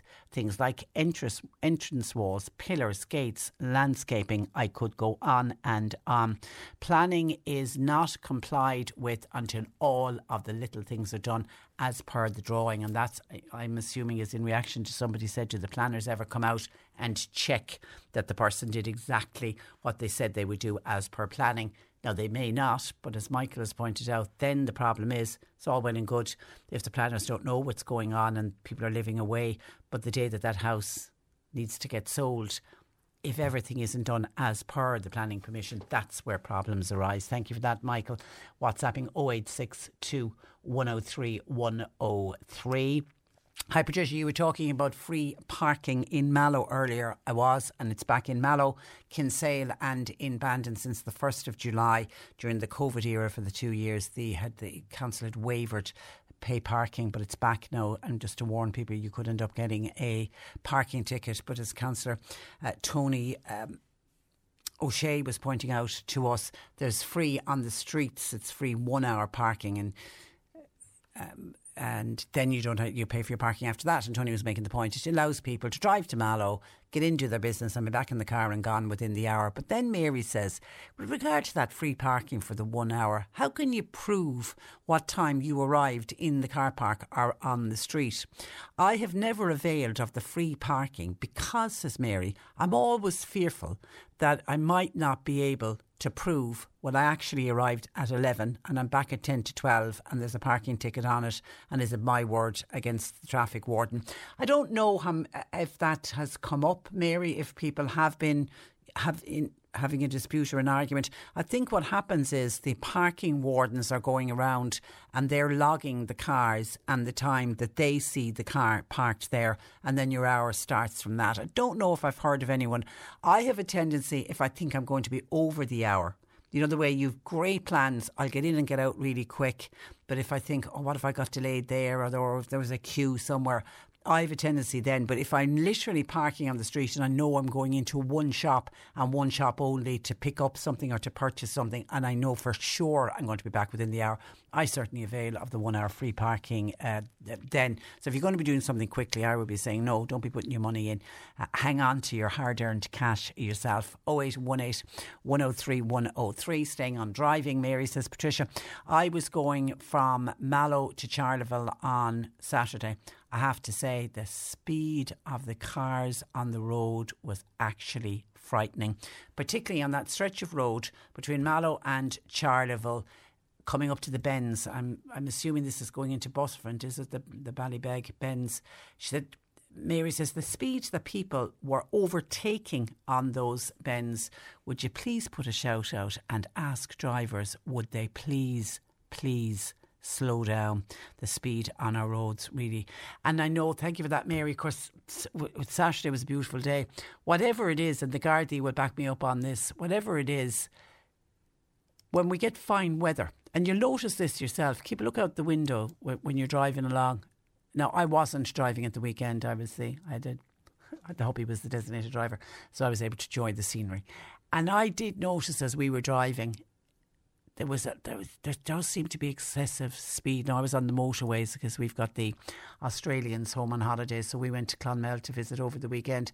So I was on the motorway travelling from Mallow up to Clonmel, and there does seem to be excessive speed. It's just when a car overtakes you and you're already on the motorway and you're doing, and I know on a motorway you can do 120 kilometres and you're doing the 120 or close to 120, and a car shoots by you, you're thinking they've got to be doing way more than 120. If I'm driving at 120, what speed is that lunatic doing? And it seems to tie in with good weather. I don't know why, but that stretch of road that Mary's talking about is a dangerous stretch of road. There's really bad bends there, and God knows people have been killed on that road in the past. It really is very stupid. So if everyone could just please slow down a little bit, that is our message to everyone this morning. And I saw, and I just can't find it, somebody was on about petrol and diesel prices, and because we're trying to get people to keep a lookout for petrol and diesel prices to see if it is starting, are petrol and diesel prices starting to fall. And what we're looking for, petrol and diesel prices that go under the €2 mark. They've kind of been at the €2 mark now for quite some time. And somebody was on, and I just can't, I have so many texts coming in this morning. Somebody was on to say that they saw, it was definitely in Rathcormac, they saw petrol or diesel on sale for 199.9, so just under the €2 mark. And they this morning had just been in, there it is, they were just this morning I was in Middleton and I saw diesel on sale for €17.9, and yet last night in Rathcormac it was 199.9, says Jay. So it is worth keeping an eye on when you're passing a petrol station.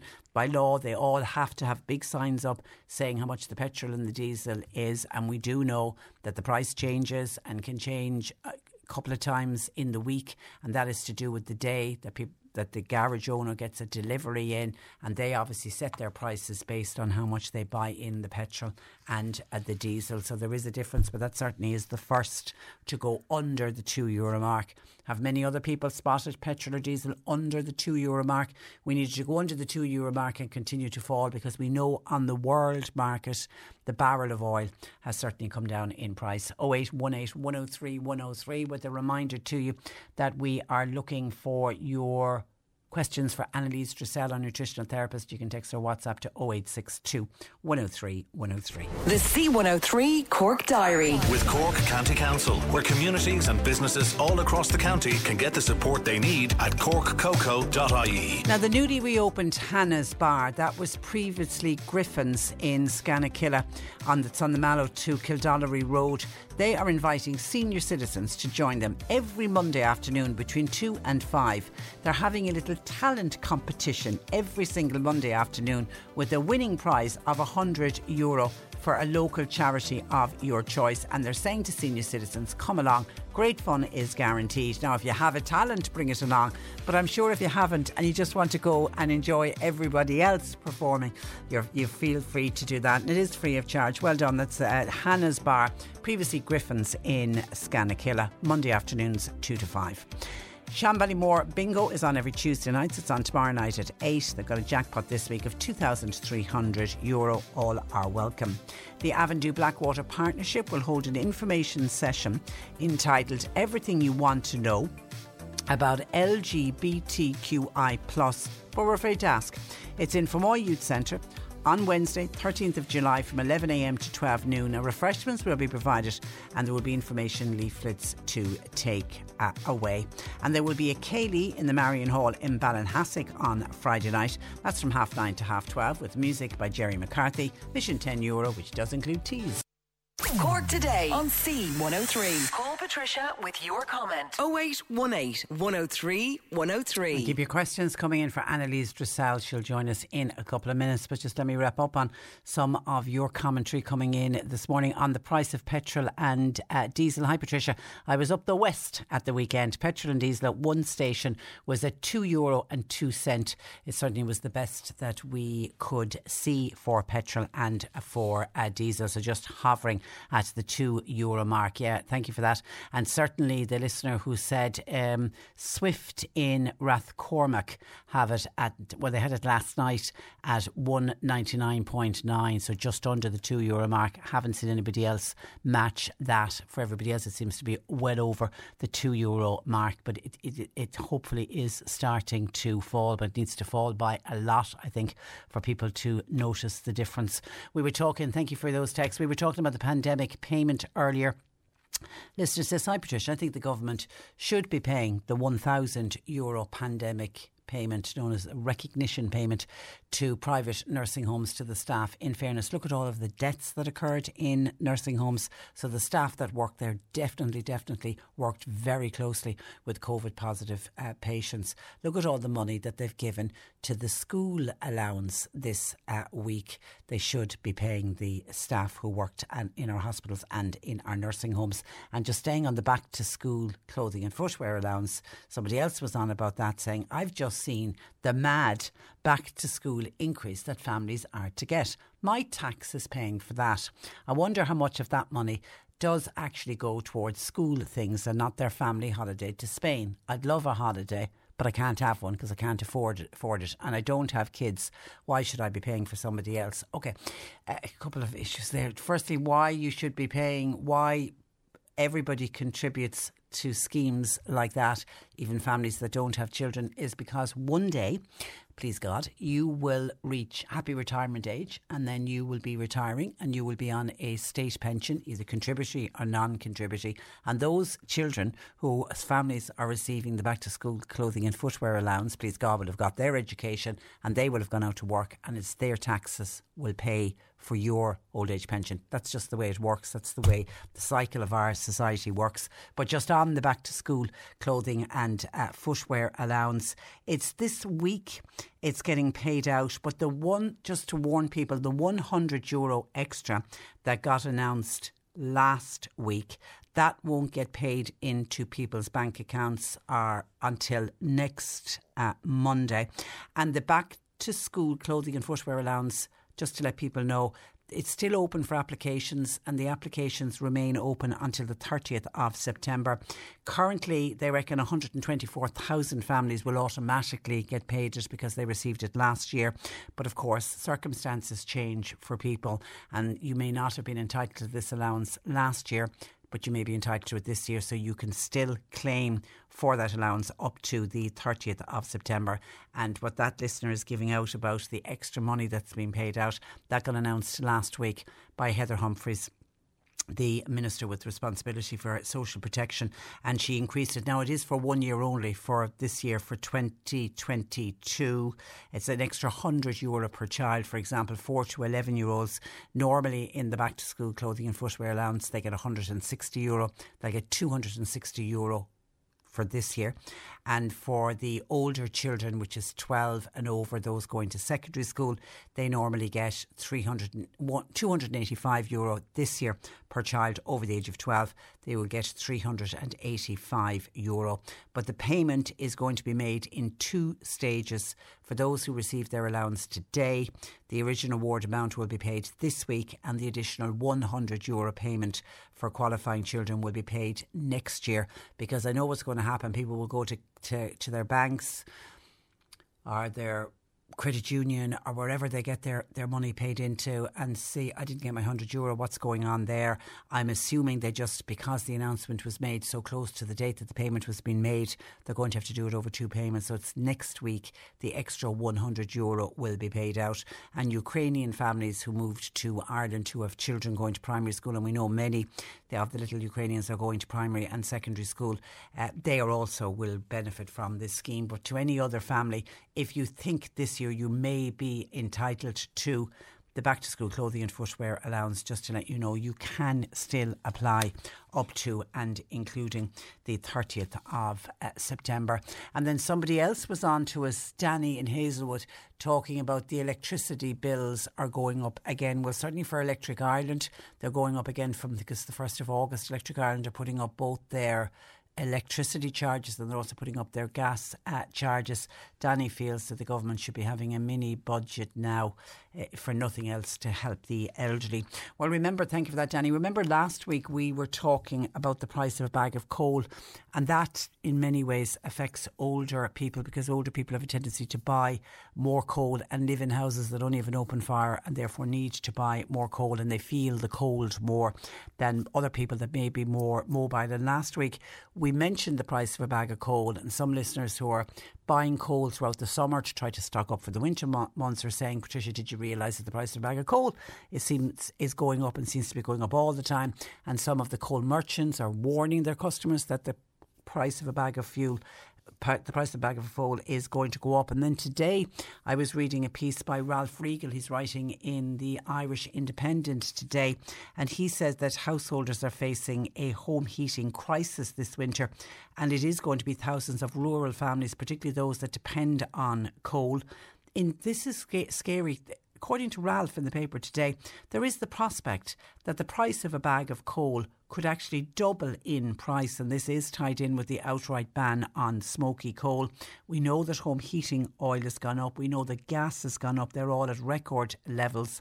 But householders now face a third major blow with coal prices rocketing, and with the government set to go ahead with this national ban on the so-called smoky coal. A 40 kg bag of premium coal last winter, what would it have cost you? €28. But fears are mounting that even if coal merchants are allowed to sell the smoky coal this winter, as parts say they might introduce a phased withdrawal, they still reckon that prices will soar to between €50 and €55 a bag. That's as a direct result of the fallout of the war in Ukraine. And coal merchants all over the country are warning that in a worst case scenario, a bag of coal could even reach €60. And it was €28 last year. That's just incredible. Pensioners living in rural towns and villages, they are the ones traditionally that are reliant on coal for an open fire, or maybe they have a stove, they obviously are the ones who are going to be hit the most. And I know Michael Fitzmaurice that we mentioned last week, he's a rural TD for Roscommon and Carlow. He was one of the first to come out and talk about, because he'd been speaking with coal merchants in his area, and he said the situation facing rural families who are dependent on coal and turf for heating, he says it's going to be a very serious one next winter. One coal importer who didn't want to be named was saying that what's happening with Ireland is we're in a catch-22 situation.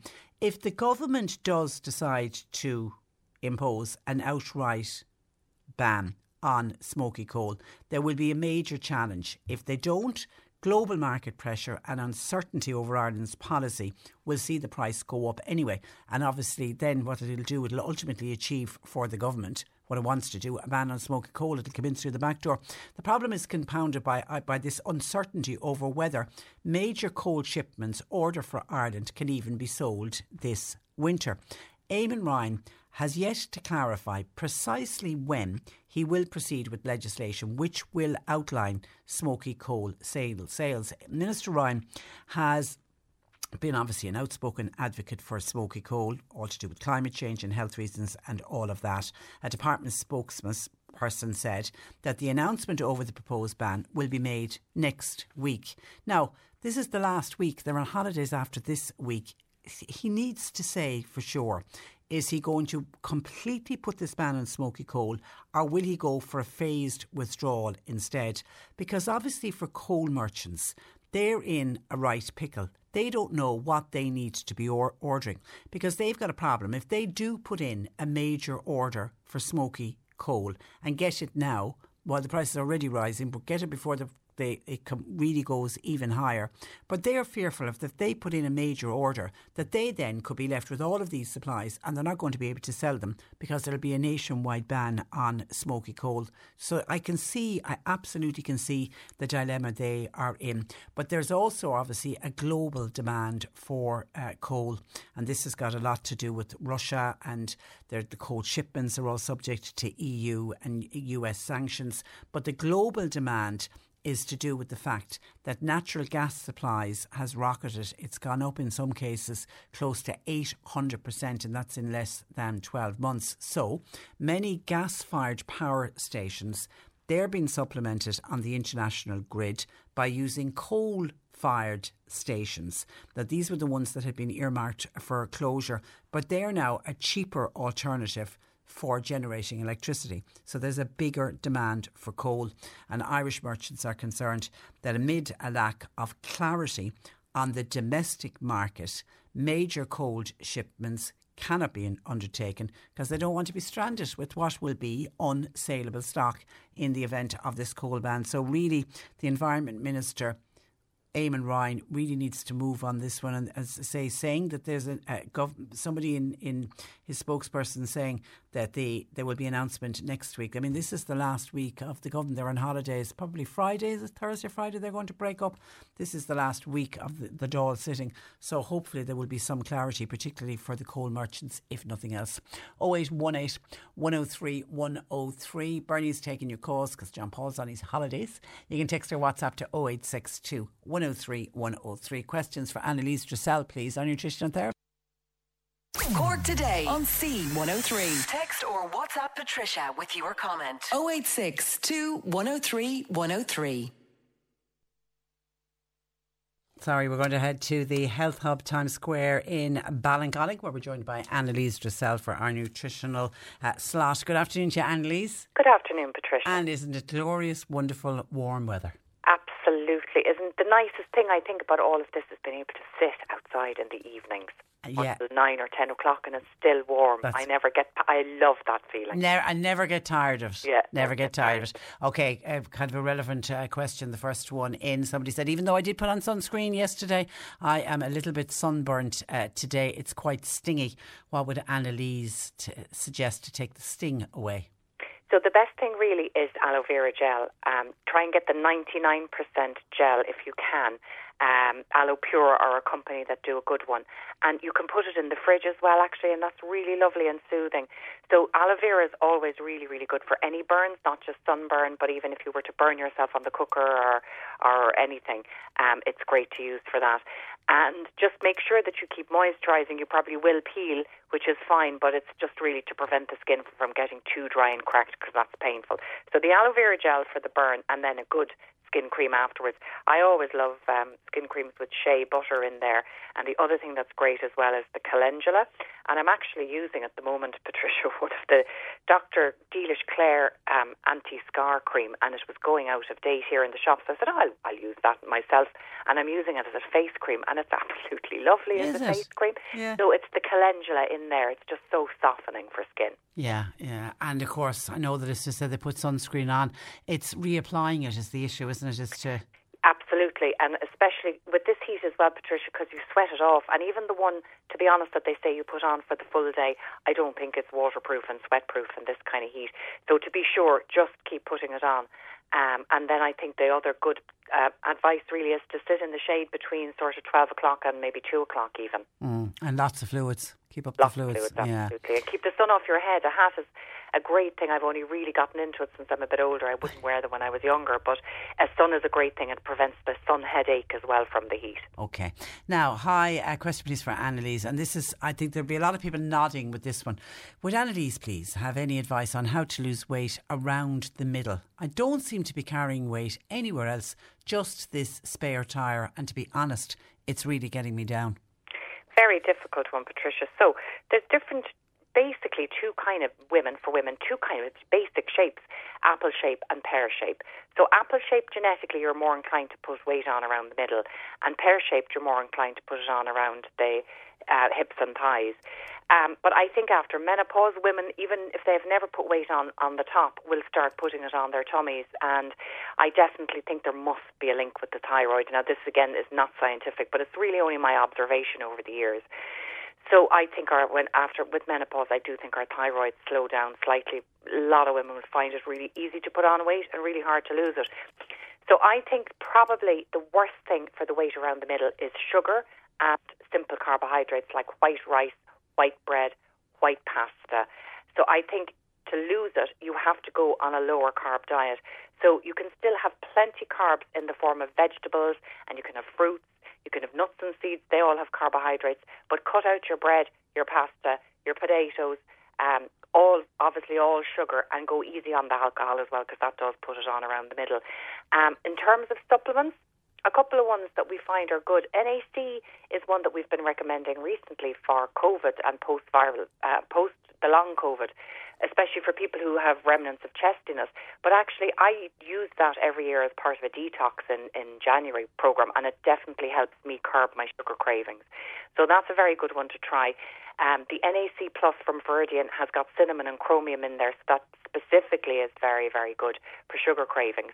And then in terms of supplements, there is one called conjugated linoleic acid, or CLA, and that is the only one really with a lot of evidence behind it that can help you burn fat as a fuel, so it might help with the weight around the middle as well. So that's CLA, conjugated linoleic acid, and the NAC Plus by Viridian. I'd recommend the two of those. Okay, Mary has what she describes as a pulsating feeling in her left arm, ongoing for a while. Would Annalise have any idea of what it is, or is that something she should go to her doctor about?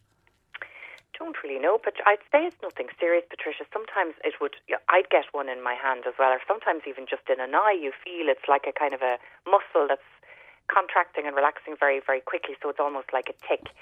I would say it's nothing serious. Unless you start getting numbness or pain in the hands, then you would think that there might be something to do with nerve damage or a trapped nerve. I would suggest starting off by rubbing magnesium oil into it and see, can you support the muscle? Because if there's a muscle that's going into a little spasm, that might sort that out. And then possibly a visit to a physio or an acupuncturist. I always find I go to a great physical therapist called Frida Devoren. She's in Cork, and she does dry needling, and I find that that's great for muscles that are stuck like that. So acupuncture or a bit of dry needling from a physical therapist and magnesium oil. Okay, some cholesterol questions. I'll put the two in together here. First one is my cholesterol level seems to be going up. I'm now at 6.1, the highest it's ever been. Is there anything you would recommend, Annalise, taking to bring it down food-wise, or a natural supplement that one could take? And then there was another one in on cholesterol saying, could you ask Annalise, please, can I take Zero-Col to speed up the work that the statins do for the lowering of cholesterol? Yes, you definitely can take Zero-Col at the same time. Zero-Col is made up of things called plant sterols, and what they do is they fool the body into thinking that we've enough cholesterol made by the liver, because actually we don't really take too much cholesterol in the diet. Our liver makes it from saturated fats. And there are times when your liver will make too much. I often see it with women around menopause, but diet plays a part as well. So the plant sterols fool the body into thinking you've already made enough cholesterol. And it's the same kind of thing that's in the Benecols and the Fluoroproactives and things like that. You need at least 1.6 grams a day for it to have any difference, and they can be safely taken with a statin to bring down cholesterol. In terms of diet, definitely limiting your saturated fat will help cut down in your cholesterol and increase your good fats. So increase the fats from oily fish, nuts and seeds. These will help bring up the good cholesterol as well. And the other lovely thing they do for your heart health is they do keep your blood nice and flowy and less likely to be sticky and clotty.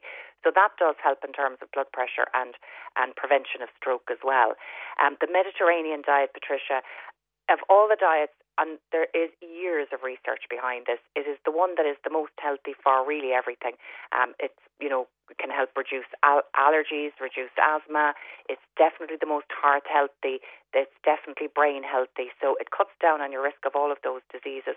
And again, effectively, the Mediterranean diet has got limited meat, limited red meat, so maybe once or twice a week red meat, eggs and cheese, limited as well, no more than 3 or 4 times a week, and then lots of fish, lots of nuts and seeds, whole grains, plenty fruits and vegetables, and lots of legumes, so lentils, chickpeas, kidney beans, all of those.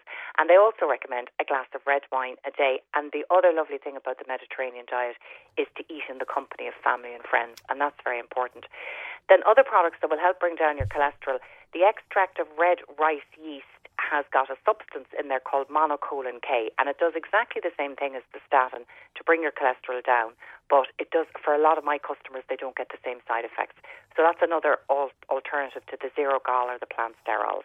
Okay, I saw a documentary online about the Mediterranean diet, and it was French women who never put on weight, and they don't understand dieting, they don't know what it is, they eat beautiful foods every day, but like that, it's shared with families and putting down their knife and fork and having a glass of wine with their meal, and it's a sociable event, and it actually made so much sense, but very much following the Mediterranean diet. It does, and actually, Patricia, the French as well, they eat very slowly, and they don't eat large portions. Yeah, that's it. So, I had a French friend, and she was horrified that we would eat chips with lasagna. She was saying, why are you having so many carbohydrates with your meal?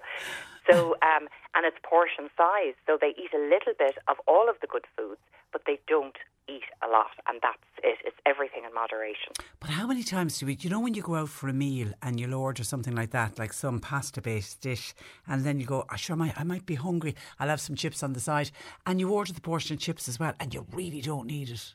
No, and you say that yourself, Patricia, step away from the table. Yeah. So I think the thing to do is stop eating when you don't feel hungry anymore. And my dad would actually say, stop eating before you feel full, and then you wait 10 or 20 minutes. And if you're hungry, you can still order more. So, if you're out for a meal and you're hungry, you can go back and order chips halfway through your meal if you feel that you need more.